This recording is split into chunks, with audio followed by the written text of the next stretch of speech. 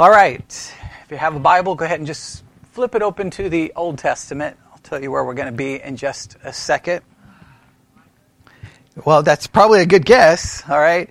If you were to take a trip to New York City, and if you were to go to the Garden of the United Nations, the Garden of the United Nations, which is located along the East River at 46th Street and 1st Avenue, all right? So there you can find it, all right? The United Nations Garden, which is located in the United Nations headquarters, right? All right. You will find a statue there, a sculpture, and it's based off these words.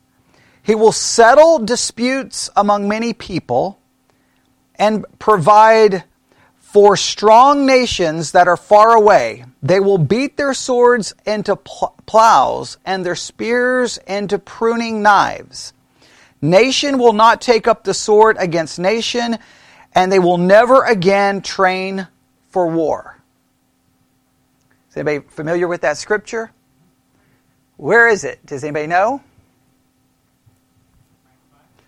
How about check chapter 4? Okay. Okay. Check chapter 4. And I believe verse 3. All right, does everybody see it?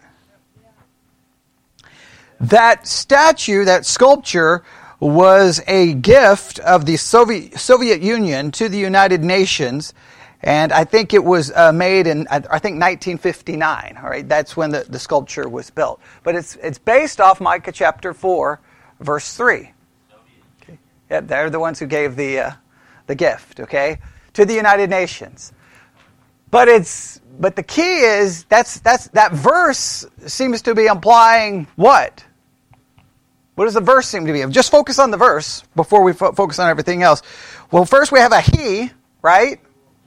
He, whoever the he is going to do what? He's going to settle disputes among many peoples, right? And he's going to, what else ultimately is going to happen? They're going to beat their swords into plows and their spears into pruning knives. Nation will not what? Take up the sword against nation. They will never again train for war. That's a massive claim. That's a big claim that at some point, some individual is going to be involved in bringing about peace, global peace, world peace. Who is this individual? Why is the scripture even there? What does it even mean? How do you even understand it? Go to Micah chapter 5. Go to Micah chapter 5. Yeah, now Micah chapter 5, we start in verse 1. Now gather thyself in troops. Now in Micah chapter 4, we have seeming the end, a promise of the end of conflict, yes? Chapter 5, now gather thyself in troops, O daughter of troops. He hath laid siege against us. They shall smite the judge of Israel with a rod upon the cheek. But thou Bethlehem, Ephratah, though thou be little among the thousands of Judah, yet out of thee shall come forth unto me that is to be ruler in Israel, whose goings forth have been from old, from everlasting. Therefore will he give them up until the time that she which travaileth had brought forth. Then the remnant of the brethren shall return unto the children of Israel. And he shall stand and feed in the strength of the Lord and the majesty of the name of the Lord his God, and they shall abide, for now shall he be great unto the ends of the earth. And this man shall be the peace when the Assyrian, now we're talking about the Assyrians again, which we've talked about before, shall come into our land, and when he shall tread in our places, then shall we rise up against him 7 shepherds and 8 principal men. Now, when you read all of that, you're probably going, what in the world is going on? Yes? Definitely in light of what we just read that's referenced in that sculpture in the Garden of the United Nations about an end of conflict. Chapter 5 speaks of conflict. So, what is going on? Who's being spoken of? What? And everyone's familiar with that passage in Micah 5, right? Verse 2. But thou Bethlehem Ephratah, though thou be little among the thousands of Judah, yet out of thee shall come forth unto me that is to be ruler in Israel, whose goings forth have been from old, from everlasting. We know that passage, and why do we know that passage? Is it quoted in the New Testament? Is it referenced in the New Testament?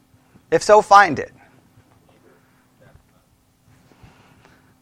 Okay. Micah 5:2. Where is that? Is that referenced in the New Testament? Find where it's possibly referenced in the New Testament. See who can find it first. Matthew 2:6. What does Matthew 2:6 say? Now Bethlehem and the land of Judah are not the least in the princes of Judah, for out of these shall come a governor to rule my people Israel. Oh, there we go. So it's Matthew chapter 2, verse what? 2:6. And interesting enough, it says that this person that's going to come forth from Bethlehem is going to do what? Rule my people Israel. So we have this promise. So we know clearly that this prophecy in Micah 5 is related to Jesus in the New Testament. So, but when you read the rest of those scriptures around Micah 5, you're like, what is going on, right? There's a lot to figure out, a lot to try to understand. So this week, for the Bible study exercise, it's all about Micah chapter 5.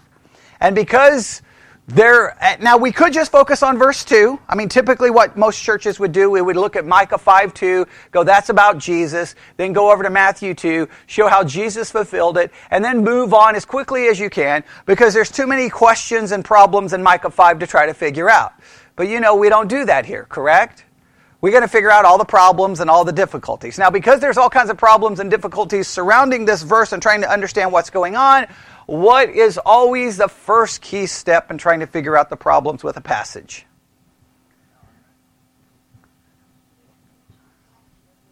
Book background study, right? You got to do a book background study, especially with the book of Micah. If I give you a blank sheet of paper right now, write down everything you know about the book of Micah, what could you write down?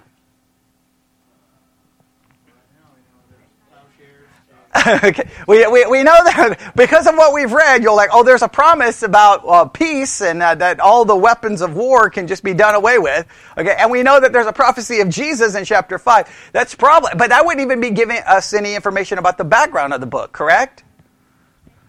Okay. Oh, it's written by Micah. Okay, there we know some few things. So this morning, it's all about a book background study on the book of Micah. So if you have a Bible dictionary, have it nearby. All right, have a Bible dictionary ready to go. And then I'm going to be utilizing a different source, and then I'll be referenced back to the Bible dictionaries at different times. So if you have a Bible dictionary, that will be great. And we'll work through this and see what information we can gather about the background of the book. And when you're studying the background of the book, what are you looking for? Anybody need a dictionary? Got one right here? Other than taking away my microphone stand. Okay, all right. Okay. I got another one right here. Okay, yeah. Got another one? Yeah, see?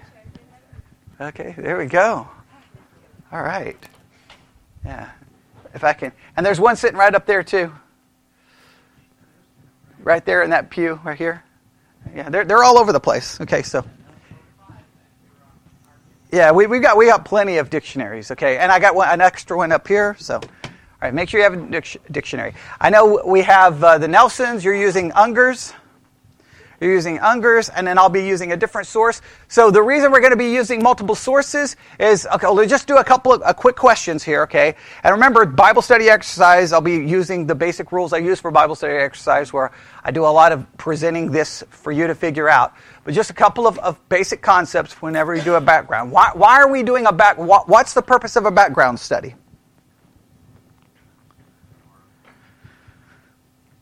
Yeah, you got to know the who, what, where, when, how. You need that background, that context, before you can start trying to interpret the individual parts. Does that make sense? So we try to get all of that kind of information. That's one of the reasons. And why do we check multiple sources when we do a background study? To ensure that there is some kind of agreement or consensus on the information, because we don't want to take something and say, well, this is the way we should interpret this, and there's massive disagreements, right? So, for example, sometimes there can be major disagreements on the dating of a book. Well, that can have massive implications when you're trying to figure out how you're going to interpret it, right?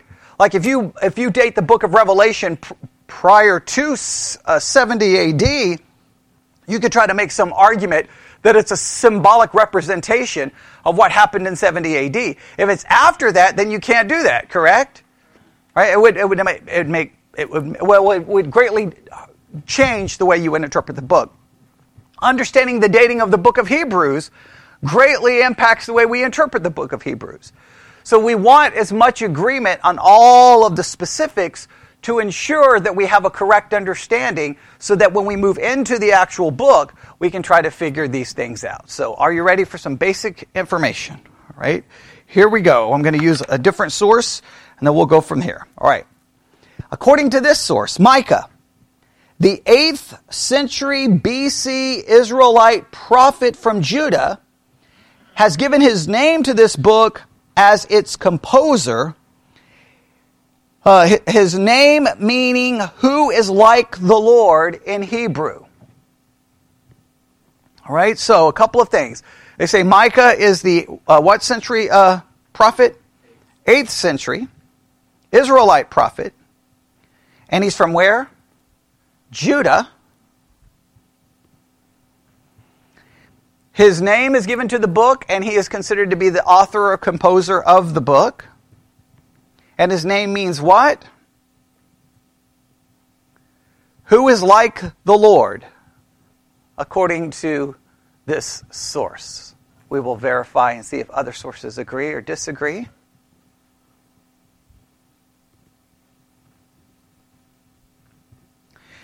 According to this source, the key text is Micah chapter 3, verse 8. They say that is the key text. Let's look at it. Micah chapter 3, verse 8. But truly I am full of power by the Spirit of the Lord, and of judgment and of might, to declare unto Jacob his transgression, and to Israel his sin. Why do you think they would make that the key text or the key verse according to the source that I'm currently holding in my hands? Or to establish that this is a message of what? A message of judgment. That the book of Micah is a message of judgment. Now, even though it's a message of judgment, looking at some of the verses we started off this morning with, there's also seeming to be what? Some promises, yes? Promises of getting ready all the weapons of war and turning it into time of peace, and a promise of someone coming from Bethlehem who's ultimately going to do what? Rule who? Over Israel. Okay, so that's I think that's important to also note. But they want us to focus that this is a message of judgment. We'll see if everyone agrees with that. They believe, according to this source, that the key term for the book is idolatry.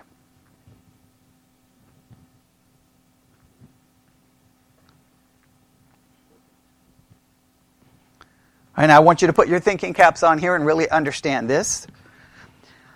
They say the essential sin of Judah. Now stop right there. Now why is that significant? The essential sin of Judah. Right. Okay. That's seeming to indicate that he was a prophet sent to which? To Judah, to the southern kingdom, not to the northern kingdom of Israel. Now we'll see if that holds true, but that seems to indicate that, right? We'll look at other sources and see if there's agreement or disagreement. And that their essential sin was the sin of idolatry, a rejection of the first table of the Ten Commandments. Now, what's the first table of the Ten Commandments? Look at Exodus chapter 20. Exodus chapter 20.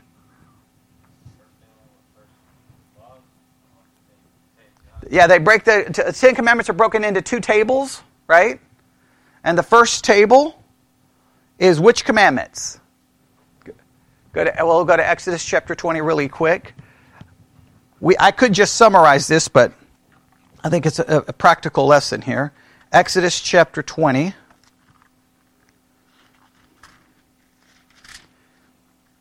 All right, Exodus chapter 20.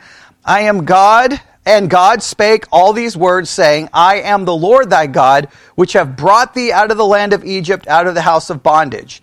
Thou shalt have no other gods before me. Thou shalt not make unto thee any graven image or any likeness of anything that is in heaven above, or that is in the earth beneath, or that is in the water under the earth. Thou shalt not bow down thyself to them, nor serve them, for I, the Lord thy God, am a jealous God, visiting the iniquity of the fathers upon the children, unto the third and fourth generation of them that hate me, and showing mercy unto thousands of them that love me and keep my commandments. Thou shalt not take the name of the Lord thy God in vain, for the Lord will not hold him guiltless that take his name in vain. Now, the first tablet focuses on sins directed against whom? God specifically, right? And so this would definitely include which sin? Idolatry, right? Clearly, you can't have any other gods before him. So the way this source states it this way. The essential sin of Judah was idolatry, a rejection of the first table of the 10 commandments, the first 4 commandments. This brought about corruption, violence, and many other sins, a rejection of the second table, the last 6 commandments. So they're making an argument that all the other sins derive from which sin? The rejection of God, right? That the rejection of God is what leads to all the other corruption. The abandonment of God, or the placing a false God that gives rise to all the others. That's the argument that's being made. So they're going after that the key word, the key term is idolatry, and that is the key sin that is, well, that the issue is here for Judah. Right? Any questions about that? Now, they're going to offer a one-sentence summary. All right, let's see how they summarize the book. Although Micah also prophesied against Israel, that's important to note. So Micah is going to prophesy against both Judah and Israel. His main message was against Judah, which must repent of idolatry and injustice or also go into exile. But then be restored to divine blessing under the ruler from Bethlehem. All right, so very important. So the main focus is against whom? Judah. Judah needs to repent of what? Idolatry. If they don't repent of their idolatry, they're going to go where? Into exile. Right? But they will be restored under whom? They're going to be restored to divine blessings under the ruler from Bethlehem. Now there's a lot. Now this is eschatology jumps in all over the place here, right? Okay, so wait a minute. We're right back to the subject we talk about over and over and over again in some of these passages. You can't read the Old Testament without having these issues. They went into exile, did they not? How long? They came out of Babylonian captivity, right? Were they ruled over by the one who came from Bethlehem at that point in time? No. They come out of Babylonian captivity only to go back under whose control? They go under the control of Rome. They're under the control of Rome when the one from Bethlehem arrives. Yes, he arrives, and then it begins to arise to some level of prominence. Does he restore them to some sense of blessing and freedom from their captors? No, they do not. Right? In fact, what happens to them? Yeah, they end up being destroyed in 70 AD, right? And then they stay basically dispersed and not a nation until 1948, I think it's 48, 1948, and then did the one from Bethlehem come over and rule over them? And no. Is he ruling over them now? No. So then you either have to say what? What's your options? Hasn't happened yet, but it will. Or, it's not talking about Israel, it's talking about the church, which is what Matthew Henry and others will do. Now, the only problem with that is what? The exile was literal, but the blessing is somehow spiritual. And again, I can't stand... So, The idolatry was, everything was literal until then. But then we've got to find a way to get this, because we want to rip the promise from whom? Israel, and give it to who? Us. Isn't it convenient how that always works? Right? And I love the fact when people, usually the people making those arguments tend to be Gentiles sitting in a Gentile church. They don't want to go over to Israel and say, hey, all of you, you don't get anything. But what the Bible says, you don't know how to read it. Okay? Because I'm a Gentile and I figured it all out with my, 2 days of Bible study. Okay, it's just kind of arrogant to do that, right? I just think it's arrogant. All right, so God's message in the book. Here we go. Purpose. This is what they say the purpose is. The book preserves the divinely inspired prophecies that Micah made during his ministry of at least 20 years. These prophecies were originally for the people of Judah facing Assyrian invasions. Now, why is that important? If the prophecies were originally for someone facing real danger, if the fulfillment of that prophecy isn't for them or for Israel or for Judah, and it's somehow for the church, then you can't say that the original message was for them. Okay. Yeah, that would have been like, hey guys, these promises, this is for this thing called the church, and it's going to be made up of Gentiles. They would not have understood that in any way, shape, or form, all right? But, so, these prophecies were originally for the people of Judah facing, and who were they facing invasion from? Assyria. Isn't it interesting how many of these prophecies are connected with the Assyrians and all of those kinds of situations going all the way back to Isaiah 7? Micah warned that because of idolatry and injustice, God's case against Judah and Israel was severe. Their kingdoms would be destroyed, even though individuals could still repent and seek the Lord like Isaiah, his colleague. Micah looked beyond the Assyrian captivity of Israel and the Babylonian captivity of Judah to the time when they would be forgiven and restored in righteousness, living under the Davidic ruler that God would send. So what were they looking forward to? Here are the things that Micah and all the prophets were looking forward to. That Judah and Israel would be what? Forgiven, restored in righteousness, and living under a Davidic ruler that God would send. That's what they were looking forward to. What were the three things they were looking forward to? Forgiveness, restoration, and leadership, or living under the Davidic ruler. Now, did they ever experience any of that? Not in any meaningful way. The best you can hope for is when they came out of Babylonian captivity. You can go, well, a little bit of it was there. Exactly. Well, now that's super. Why is that important? Well, I think it's important because when you look at these prophecies and they are applied to Jesus, that demonstrates that clearly there had been no fulfillment of said prophecy prior to, so you cannot look to the return of the Babylonian captivity as some kind of fulfillment. Well, then you look to, okay, this applies to Jesus, then you have to ask, did Jesus forgive Israel? Did he restore Israel?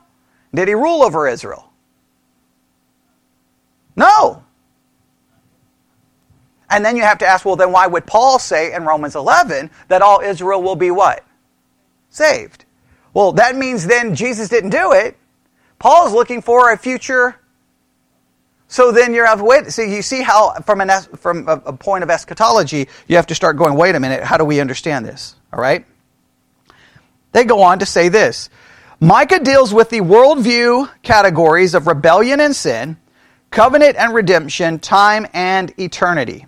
Judah's sins was about to have catastrophic consequences, yet exile was not the final word. Micah offered a broad understanding of redemption from his own day until the time that their king would pass through before them, the Lord as their leader. Look at Micah 2, I believe, verse 13. See if you find something similar to that.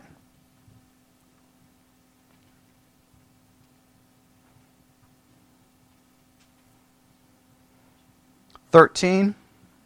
What do we find there?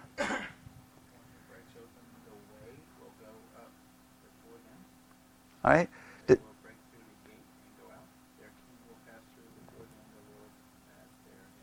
Okay, so it speaks of a leader leading them, guiding them, right? Some kind of promise of that. And then you have to go, well, when did that occur, all right? God's wrath against idolatry and all forms of human sin, against others' violence, corruption, exploitation is manifest in the book. The Assyrian and Babylonian captivities were the result of God's justice, yet he also a merciful God who does not retain anger forever. He will ultimately cast all our sins into the depths of the sea. I'm going to look and see, I believe. Look at Micah, I believe chapter 7. Look, I think verse 19 maybe. Yes. Okay, Micah 7:19. Everybody there? He will turn again. He will have compassion upon us. Now, who would that us be? Judah, right? He will subdue our iniquities, and thou will cast all their sins into the depths of the sea. That's a promise of what? Some kind of salvation to whom?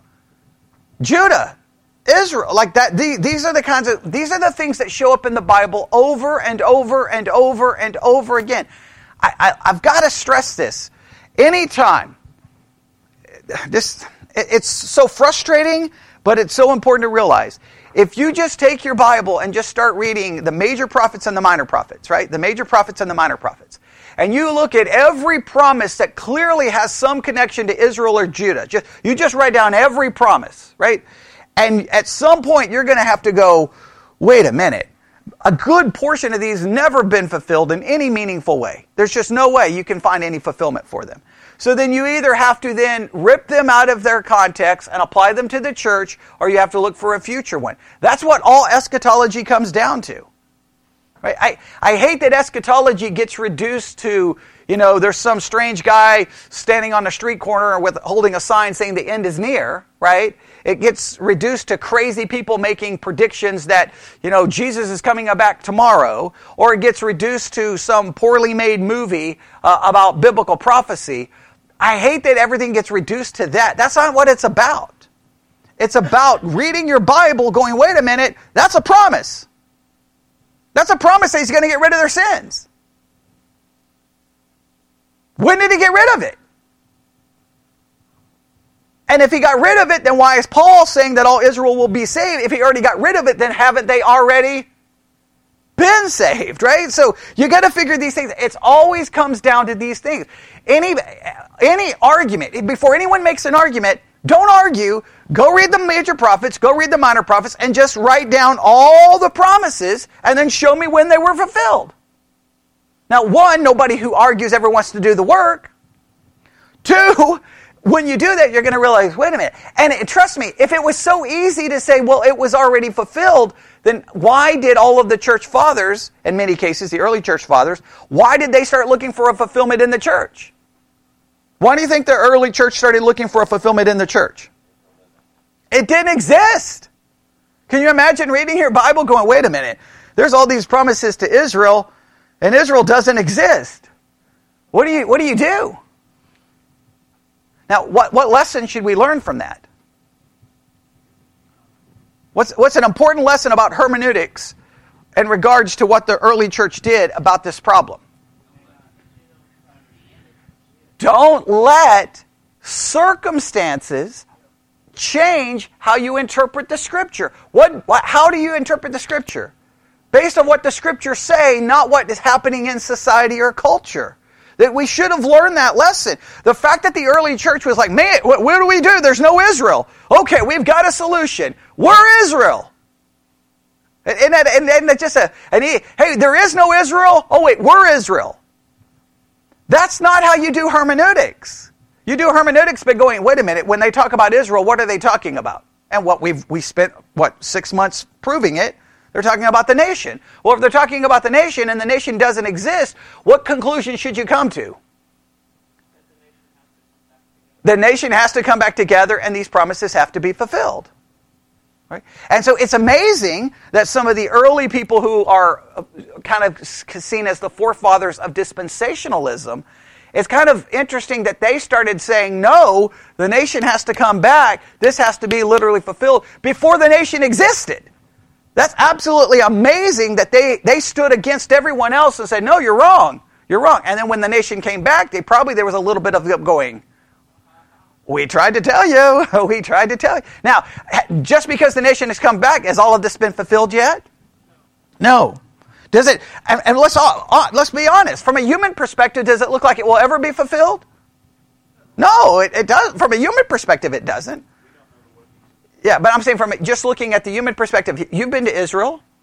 Okay. Doesn't look like this, does it? They were launching missiles just, yesterday into Gaza. They launched missiles into Gaza because Gaza had launched rocket attacks. So, there's always problems. There's always issues. All right, so I just think it's interesting of those kinds of problems. Christ's birth in Bethlehem is specifically prophesied in Micah chapter 5, verse 2. And the Spirit of God was present to empower the prophet. Micah painted a dark picture of humanity as all too prone to wickedness. People from small to great were laying awake at night planning evil. The only hope was divine interference with which will happen when God personally takes responsibility for shepherding his flock. Look at Micah 2:12. What do we have in Micah 2:12?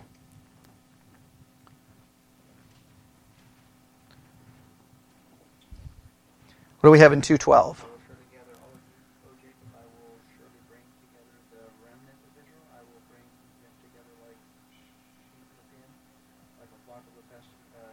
He's going to bring them all together and be basically their shepherd. Well, when did he bring all of Israel together to be their shepherd? Right? Again, these are all kinds of issues. Then, now this is very important. And this is something I want you to hear carefully. In Micah, salvation is mainly corporate. Why do you think that is?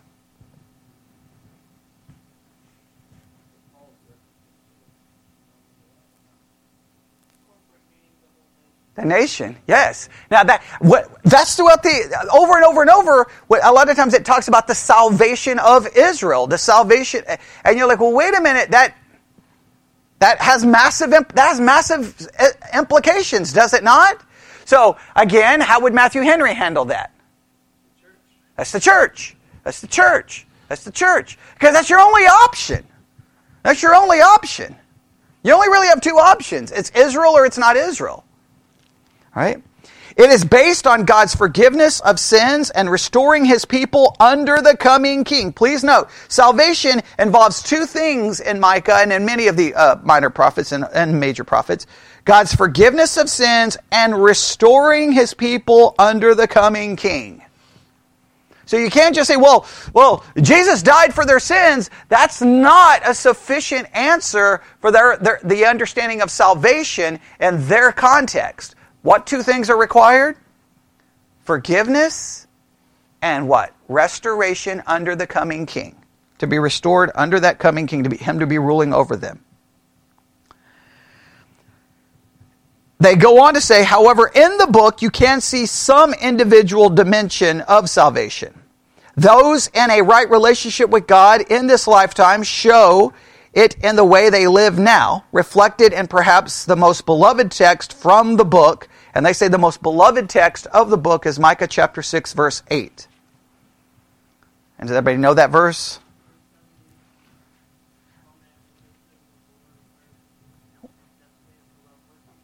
Yes. It's this idea that God requires us to act justly, to love faithfulness, and to walk humbly with your God. There's the individual aspect. There's the individual aspect. God may save them corporately, but individually, what are they to do as individuals? Love justice, right? Walk humbly with their God. Right. Get the idea? Okay, love mercy. All right, those concepts. Okay, now, Micah repeats Israel's messianic promise. Micah repeats Israel's messianic promise, centering in the exaltation of God's temple as the worship place for all nations and the end of war. All right? Go to Micah chapter 4. I want you to see these things. In fact, we may just look at this one, Micah 4. That whole chapter. we almost have to study Micah 4 before we can do 5, but we don't have the ability to do that this week. But here we go. Micah chapter 4, look at verse 1.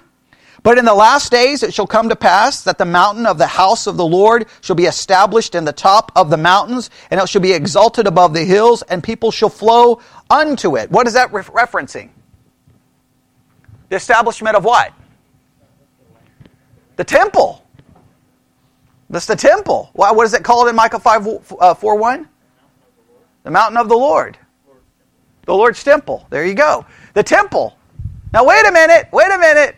He's promising that the temple's going to be restored and everyone's going to flow into it. What happened to the temple in 70 AD? What is it today? It's a mosque. Yeah, it's a mosque. Okay. People are not flowing to the temple, are they? Yeah, and in many cases the Jews can't even access the very... Isn't that crazy?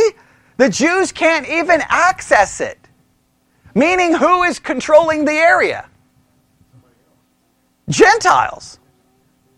And remember, the whole idea in Romans 11 is that Israel is set aside until the time of the Gentiles be fulfilled. Well, there's the case. Now again, you look at the... Now, I make no condemnation of the church fathers, because when you go read some of their writing, I understand. They're like, wait, there's no temple, there's nothing, right? So there's not even an Israel. So how are they going to restore a temple? I mean, they're not even a nation. I mean, like it would seem absurd to read these prophecies in that period of time in the early church. Now, once 1948 happened, that's why there was a dramatic shift in eschatology. There was a dramatic shift because the people are like, oh, okay. Well then, 1948, where are we now? 2022. So guess what? After years and years, 1958, still not happened. 1968, still not happened. 1978, okay, it's getting ready. It's got to be close. 1988, remember there was like 88 reasons that Christ is going to return in 1988. There was all these books. 1990s, then you had Harold Camping, Family Radio. I went to that school. All of a sudden he lost his absolutely mind, telling us that everything was going to happen in 1994. It didn't happen. Then in 2000, he changed the prediction to the 2000s. And he started off as an amillennialist, right? And so everyone started losing their minds. And then people are like, forget it. And so then you saw a lot of the rejection of all of that. Then you saw the rise of amillennialism or preterism, right? The preterist movement really jumped. It became really, I won't say powerful, but became more influential. And everybody knows the preterist movement. Basically, everything happened in 70 AD. Everything. So all the prophecies basically were fulfilled in 70 AD. And then some would go so far to even claim Jesus came back in 70 AD in a spiritual way. And so we're not even looking for Jesus to come back. Right? And so preterism is a... And you can see why, because after a while you're like, well, nothing ever happened. But what are they basing their hermeneutic on? Circumstances. This is a common thing within the church. Is you're like, well, look, I don't want to be a part. And I can understand. You see some of the craziness and some of this, and you're like, I don't want to be associated with that. But you can't let what people do with the teaching determine if you're going to hold on to it or not hold on to it. The teaching you hold on to, is that what you find in Scripture, not what people do with it. People can abuse anything. People can take something true and abuse it. That doesn't make something not true. That just means, what should you condemn? Not the truth, but the abuse of the truth. And there's been a lot of craziness when it comes to biblical prophecy. But these promises are all over the place. What else happens in Micah chapter 4? We got verse 1, right? Everybody's going to flow to it. What happens to verse 2? And many nations shall come up and say, come, let us go to the mountain of the Lord and to the house of the God of Jacob, and he will teach us his ways, and we will walk in his paths. For the law shall go forth out of Zion, and the word of the Lord from Jerusalem. Now, when you read those kinds of verses, what is that seeming to imply? That nations are going to exist. This is not talking about heaven, right? Nations are going to exist, and they're all going to go where? To the temple to hear what? The Word of God. That has never happened. That has never happened. So guess what? Guess what Matthew Henry will try to do? I don't have the Matthew Henry commentary, but I can speculate. That's the church. That's the church. Everyone coming to... is the whole world coming to the church? Well, they see people from all nations are coming into the church. That has nothing to do with what's being promised here. What goes on in verse 3?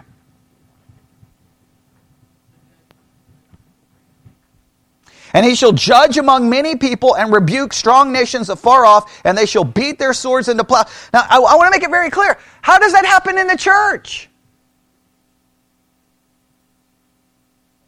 Here's what blows my mind, right? Many Christians will say, see, that's spiritual. See, when we come into the church, we get rid of all of our weapons of war, and we're all at peace. Well, first of all, that's garbage. I mean, Christians have been fighting, even in some parts of church history, kill one another, right? I mean, look at the craziness that would happen in different parts of the country where you have Protestants and Catholics killing one another. So that there's no way you can say this is fulfilled in the church, even from that case. But isn't it embarrassing that the church can't figure it out, but the Soviet Union has a sculpture made and gives a gift to the United Nations, who seems to understand the verse in what kind of a way? A literal way. An atheistic country has a better understanding of Scripture than some Christians. That's embarrassing. And that goes back to what I've said so many times, that the understanding of Scripture is not some super, like God gives you the Spirit, now you can understand it. I've known atheists understand the Bible far better than many Christians, and that's an embarrassment. Because we don't get some super spiritual secret decoder ring. No, you understand Scripture through what? Everyday ways of interpreting what? Any type of written literature. And it's embarrassing when Christians cannot figure that out. When I hear Christians start saying things about a text of Scripture, and sometimes I'm just like, just stop talking, okay? Because you're embarrassing yourself. The Soviet Union, like, hey, here's this verse, and it speaks of a time of great peace. I'm going to send it to the United Nations, which is supposedly designed to try to bring what? Peace. Now, I'm not saying they understand the spiritual implications, but Christians, there's many Christians like, no, that's the church. And you're like, what are you talking about? It makes no sense. Agreed? Okay, even if you don't agree, I'm telling you, it makes no sense if we understand it that way. All right, what happens in verse 4? But they shall sit every man under his vine and under his fig tree, and none shall make them afraid, for the mouth of the Lord of the hosts hath spoken it. What's the concept there? They can just sit down and do what? Just sit down and relax. They don't have to worry about anything. All the conflicts are gone. Has the world ever experienced that? No. Has Israel ever experienced that? Clearly not. I mean, Israel's constantly under threat. Constantly. I mean, there's still all the discussion about, okay, if Iran gets a nuclear weapon, what will Israel do? Do they launch a preemptive strike? And if they do, then every year there's concerns about that. And because every year Iran gets closer and closer, and what will Israel do? Will they wait for America? And all kinds of discussions there. All right?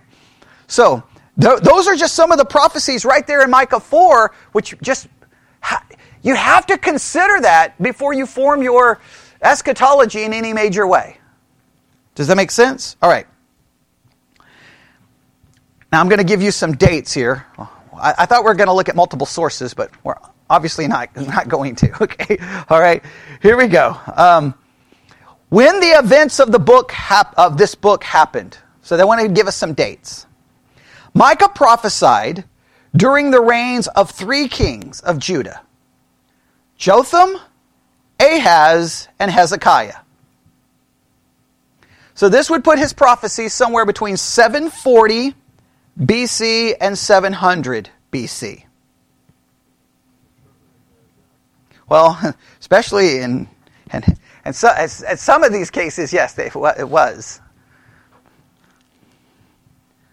Now, what's significant about that? This puts him somewhere close to the time of whose prophecy? Isaiah, because wasn't Isaiah dealing with Ahaz?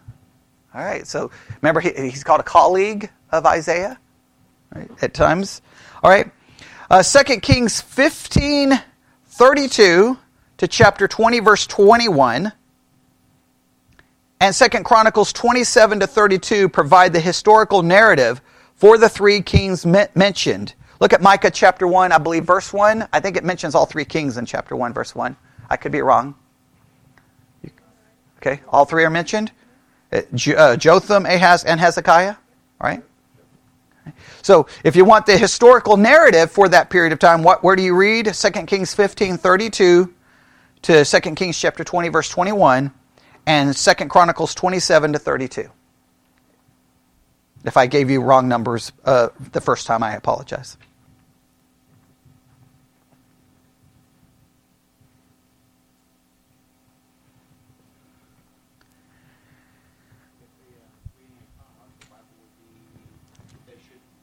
Yeah, chronological Bible. I think there's one sitting. I think there's one right there. I think there's chronological Bible right there. Yeah, chronological Bibles are big helps there when you're reading some of these things, because you're reading it and you're like, oh, and all of a sudden they'll bring in the historical narrative and then you get some kind of a concept. So yeah, chronological Bible can be very helpful. All right. In the city of Samaria, idolatrous kings ruled the northern kingdom of Israel. The power of Aram, which is Syria, with its capital in Damascus, was a constant threat. Now, please note, does this not sound a lot like Isaiah 7, 8, and 9? Right? We got the Syrians, yes. All right. Then there was the Assyrians with their capital in Nineveh, and Judah was isolated with many powerful enemies. Remember, that was the whole problem. Judah was constantly isolated and constantly in fear. And remember, then Ahaz didn't want to listen to God. He wanted to try to come up with solutions, and we talked about all of that before. During the rule of King Ahaz, which they have as 735 to 715 BC, you see that puts that right here during the time Micah prophesied. Right? 735 to 715 BC. The Assyrians conquered Samaria, fulfilling Micah's words. Ahaz's son Hezekiah, who reigned from 715 to 668 BC, paid attention to the prophets Isaiah and Micah and instituted religious reform.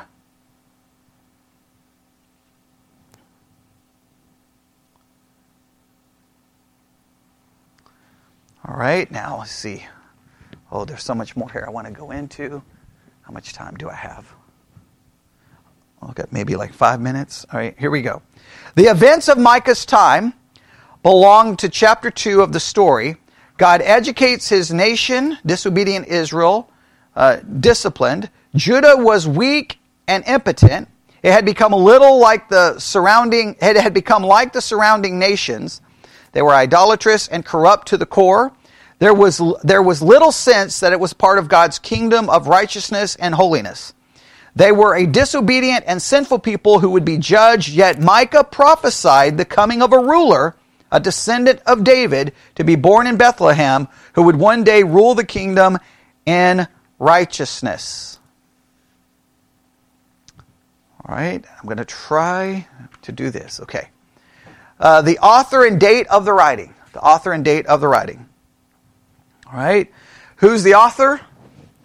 Micah.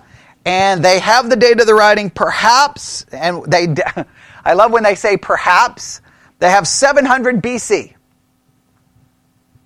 They have 700 BC.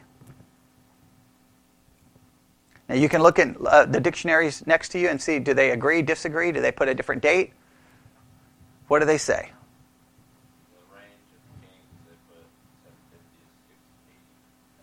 Okay. Do they have a specific date mentioned for the writing? Sometime during this period. Okay. All right. What does Unger say? Does it know?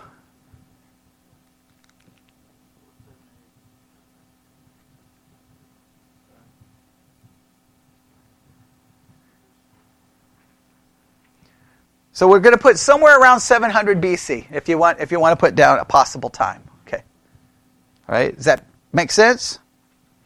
Micah was contemporary to what two prophets? Micah was contemporary to what two prophets?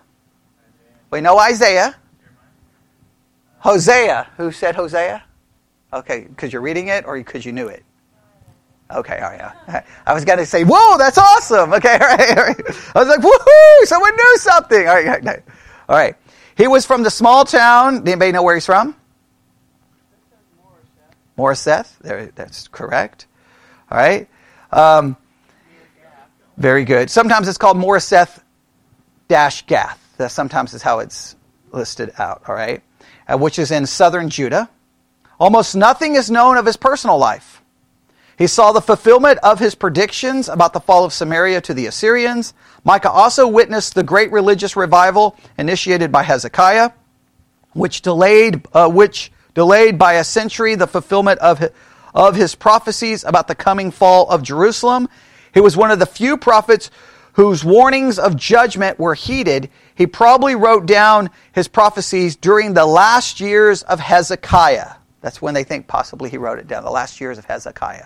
That's when he wrote these down. All right, the first audience for the book, the people of Judah living during Micah's lifetime. The first hearers were probably living in Judah near the end of the 700s BC. That's who the words were for. I cannot stress that enough. I can't stand when people just rip these verses out of their context and say, "Hey, they're about us." No, in many cases, they have nothing to do with us. All right. The specific occasion for Micah's prophecies is not known. They do, however, fit the period of religious and social corruption present during the rule of Ahaz. And Hezekiah, now I'll just go through a couple of things here. According to Jeremiah 26, Hezekiah repented in response to hearing Micah 3:12, a prophecy of the coming fall of Jerusalem. Look at Micah 3:12.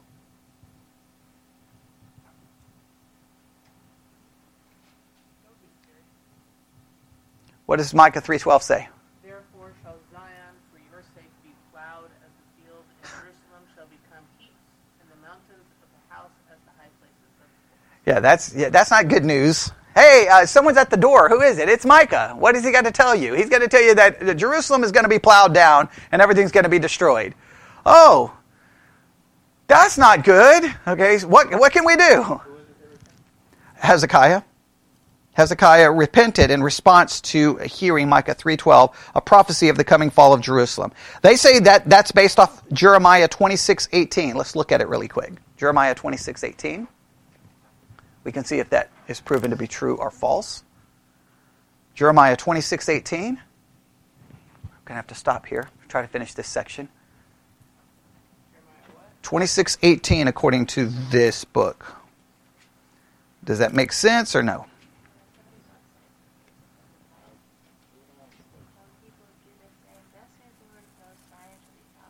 There you go. He's quoting Micah 3.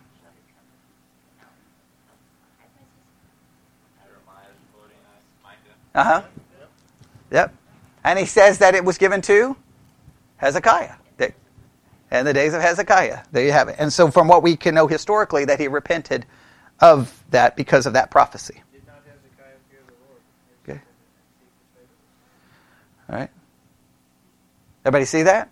So you may want to write down Jeremiah 26:18 right there in the notes and Micah 3. Now again, why is this all important? Because these are, again, I cannot stress this enough. What kind of prophecies are these? Prophecies of literal events, of literal danger, of literal warnings. Now Hezekiah. Now I want to make sure you understand this. Hezekiah's repentance, in a sense, delayed it, but ultimately, guess what happened? Jerusalem still falls, okay, because when the prophecy is made, it's made, okay. The religious revival Hezekiah instituted marked a genuine return to worship of the Lord. Later on, Isaiah worked with Hezekiah when the Assyrian army basically laid siege against Jerusalem in 701 BC. I think that was Sennacherib who did that. And God miraculously spared the city. Micah did not tell what prompted the collection of his writings. Obviously, he doesn't say what prompted it, but we would assume that God prompted the idea. All right? Now, literary features. Okay? I want to kind of give an outline. I'm just going to stop there. We'll just have to stop there. And I'll have to pick this up in podcast form. I don't like doing that, but I'll have to finish it that way, because we're going to run out of time. Okay? All right? Any questions about any of that? Okay? So the background. So if we were to summarize, what's kind of the background of the book? It's a book filled with warnings about what? Judgment in regards to basically what sin? Idolatry. In the midst of the promise of judgment, what else is there a promise of? Salvation, restoration, and a divine ruler. That divine ruler is identified where?